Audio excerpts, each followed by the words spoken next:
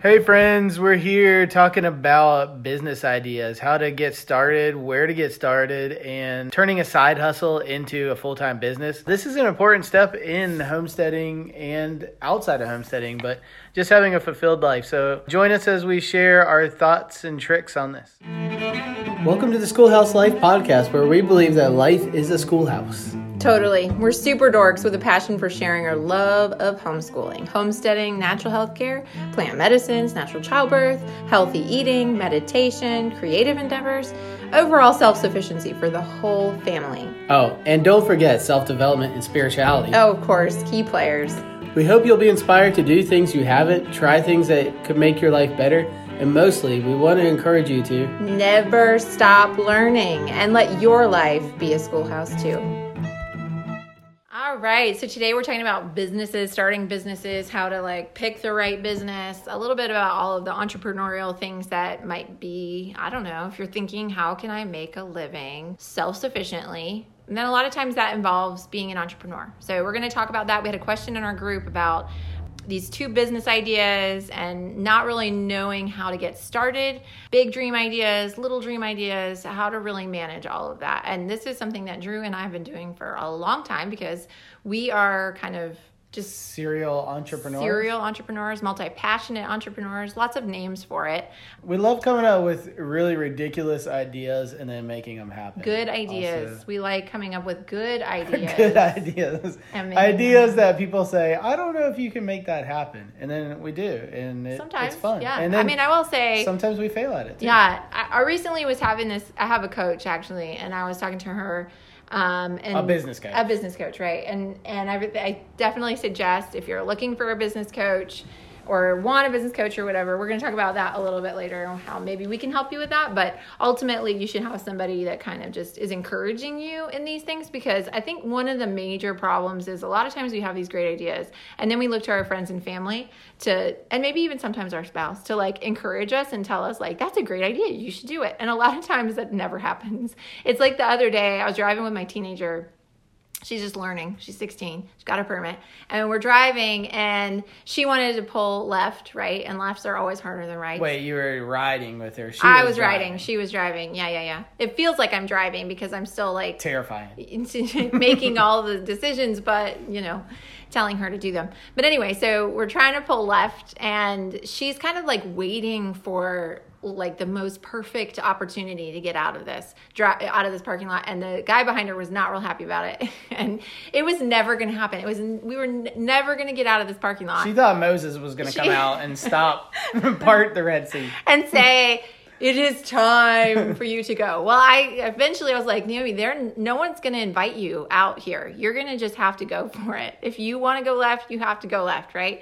And it might mean pulling into the middle, right? And then waiting for the traffic coming from the right to clear up, right? But you have to kind of make a way for yourself. And granted, you want to do it safely. You want to do it within reason. You want to do it so that everybody lives, but you also want to just do it, right? You cannot wait for an invitation to build your dreams, because no one's going to tap you on the shoulder and say, okay, you need to, it's time and we're going to make this easy for you. It's just not like that. It's funny because a lot of times when we start coaching people or just even talking with people, mm-hmm. I always use the analogy that we build the parachute on the way down. I feel like that's a really good example. And I don't know, we're also, like I said, not afraid to fail. So a lot of people you'll hear will say fail and fail fast and fail as much as you can, because that's how you get to the successful idea. Mm. And, sometimes we don't get that parachute built before we hit the ground, but we get back in the airplane, jump again, and work on building that parachute. I feel like this is a terrible analogy because I will literally never jump out of an airplane. Especially if you didn't have a parachute. Not with a parachute, not without a parachute. I won't do it. So I think that it's I love the analogy because I would try either way. Oh my word. Anyway, okay. So there's how many analogies can we come up with in the first 5 minutes of this call? So Lacey has some great notes on this. So let's get started with, what are your pillars? Okay, so I love talking about pillars because I think that we often don't even know what our pillars are. So I might have written a book, right, called I Belong Here, about how to successfully build an entrepreneurial endeavor. So if you haven't heard about that, you should definitely check out the book too, because I go into a lot of metaphors and help you really, it's a workbook, so you help you really hone in on this. But your pillars are the things that are super crucial and important to you. And for us, we can give you our example. What are our pillars, Drew? So, I mean, if you're listening to this, you probably know it's homeschooling, homesteading, natural medicine, and entrepreneurship. So in all honesty, we can distill that down to just self-sufficiency in general. Right. And actually community sufficiency is even more important. I think like we just really are all about developing community and helping that community feel self-sufficient. So that is what's important to us, and that is what we want our life's work to focus on. Okay, so when we're thinking about building businesses or what new way are we going to go with our business, we have to measure it by does it fit into that and does it match with those most fundamental and important things for us. And generally speaking, we're pretty good at eliminating things that don't match those pillars. And if you don't know what your pillars are, then I think what will happen is you'll get distracted by things that seem like a good idea and really could potentially be a good opportunity and maybe lead you down into something that might seem fun and exciting at first, but in the end are not going to be fulfilling and satisfying. So I think it's really important to know going into any endeavor as an entrepreneur, what brings you life and what fits your holistic context. We've talked about this with farming as well. And, for us now, we can see an opportunity coming and it's hard to pass up, but we also can see it doesn't fit within the context of how we want to live our lives. And so we're going to pass on it. Right. And I'm trying to think of an example off the top of my head, but we just had one not too long ago, but I can't remember it now.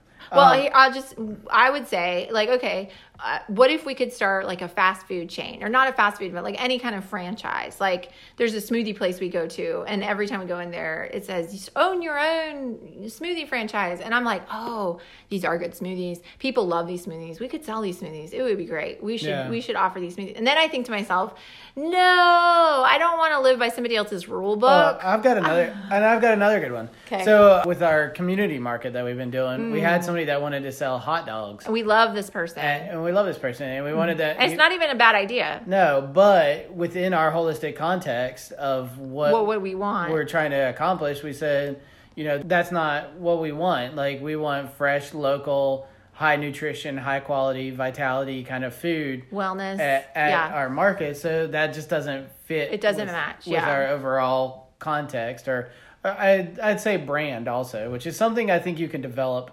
over time, but having an outline, so brand, holistic context, pillars, it's kind of all goes together. Part and partial. Yeah.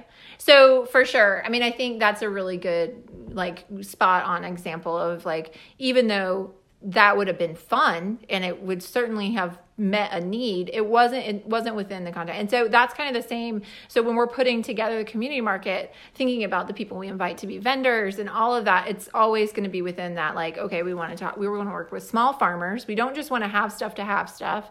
We want to have stuff that is meaningful and is adding sort of a foundation of wellness, wholeness, and also supporting our local economy in a really kind of powerful way, with as much power as we can, right? Well, and I had a farmer that I invited to the market, and then I said, just double checking, you grow organically, right? And he was like, well, I spray every once in a while, some herbicides. I was like, oh no, our standard is organic or better. Mm-hmm. And he replied, is there better than organic? And I was like, absolutely. Organic is the minimum, the bottom of the rung, so having and it was just super easy then. This guy isn't organic, and he doesn't know that there's better than organic, so he's not a good fit, And maybe eventually that will put a thought in his mind of what, Yeah. And so maybe we can influence that grower in that way, and it feels like a big deal, right? Yeah, and then another opportunity is we're looking at leasing land to raise more cows.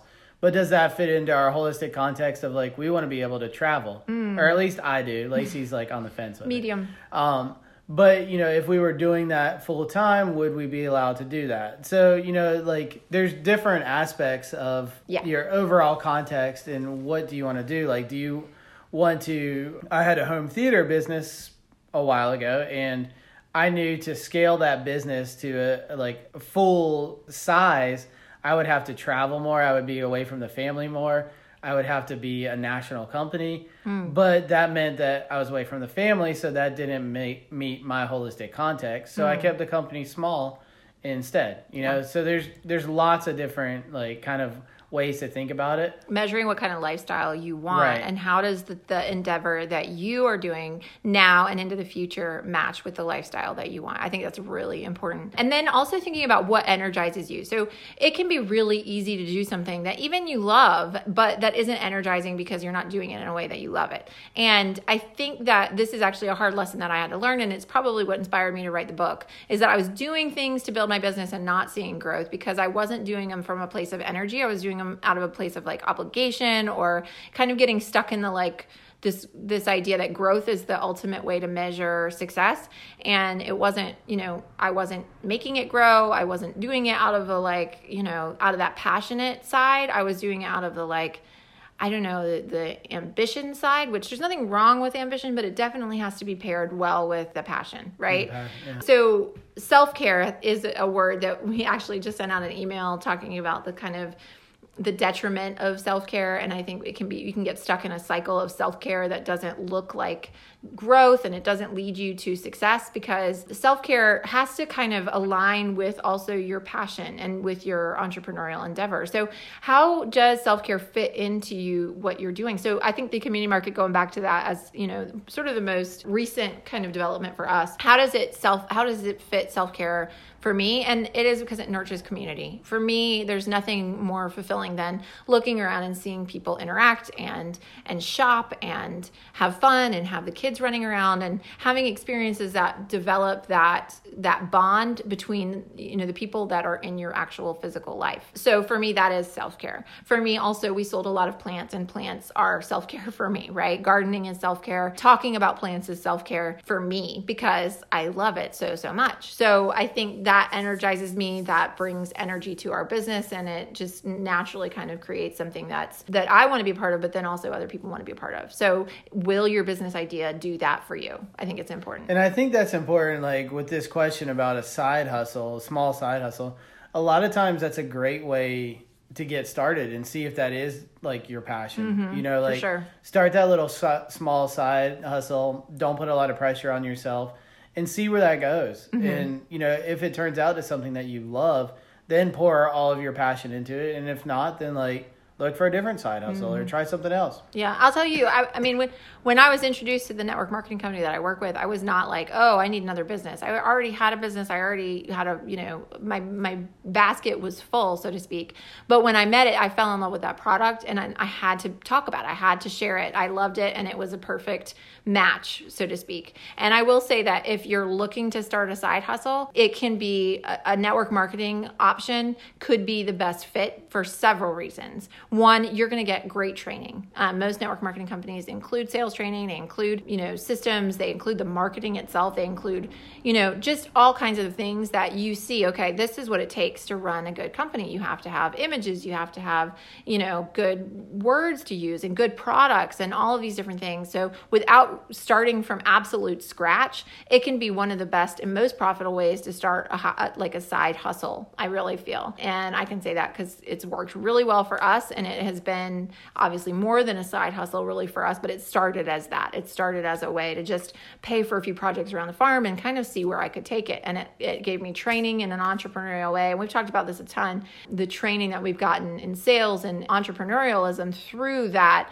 has been more than we could have ever gotten in a business school setting, more than we could have gotten in really any setting. Yeah. And even Drew had owned his own business before. And I think we've even learned so much more about the flaws that we made in that business just based on what we've learned in our network marketing. Yeah, for sure. So definitely encourage you to align yourself with a company. And if you're curious, I am always looking to help people get started with the network marketing company that we work with. So reach out if that's something that interests you. But yeah, we for sure think side hustles are a great thing to start with. And then, it can grow from there. The other question I think that you should ask is what serves your community? Because a lot of times I think we get these brilliant ideas, and myself included, and then I need to look around and say, is that something that's actually needed needed? Is that Right. something that's going to Yeah. fill an actual void that, you know, the people are craving? I guess you could call this like market research maybe, but the community market again is just another really good example of that. And, you know, it got to be, we had the first one in June, it got to be May, and Drew's like, I think it's too late to pull this off. I'm like, no, we need this. The people Which need is, this. just so you know, that's how it goes with pretty much everything we do. It's never too late. We go back and forth. Lacey true. at the last minute makes the idea. I get in charge of the marketing, and It comes together. and then it comes together. But it's always terrifying. So it's kind of one of those things. Like, so we've done the homeschool open house online. We've done the homestead open house, and both of those were like, there were times when we were like in the middle of the night, like, this is never going to work. This is not going to happen. Panic. Yeah, like, we can't find anybody to do it. Nobody's going to buy it. Here's what I will say. I will say that I think that this is kind of one thing that I'm better at, this side of things, of knowing that if we had the idea, then we should do it. And Drew is That more kind of of the is contradictory to what you just said. But is what?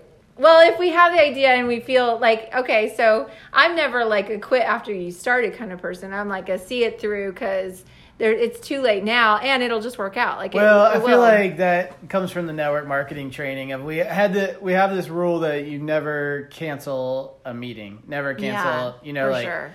Even if absolutely nobody's going to come, you show up. And it just sets this tone of like, you're there no matter what. And it's the same, like, that's what is always in the back of my head, even though sometimes I really want to quit and I'm like, this is never going to work.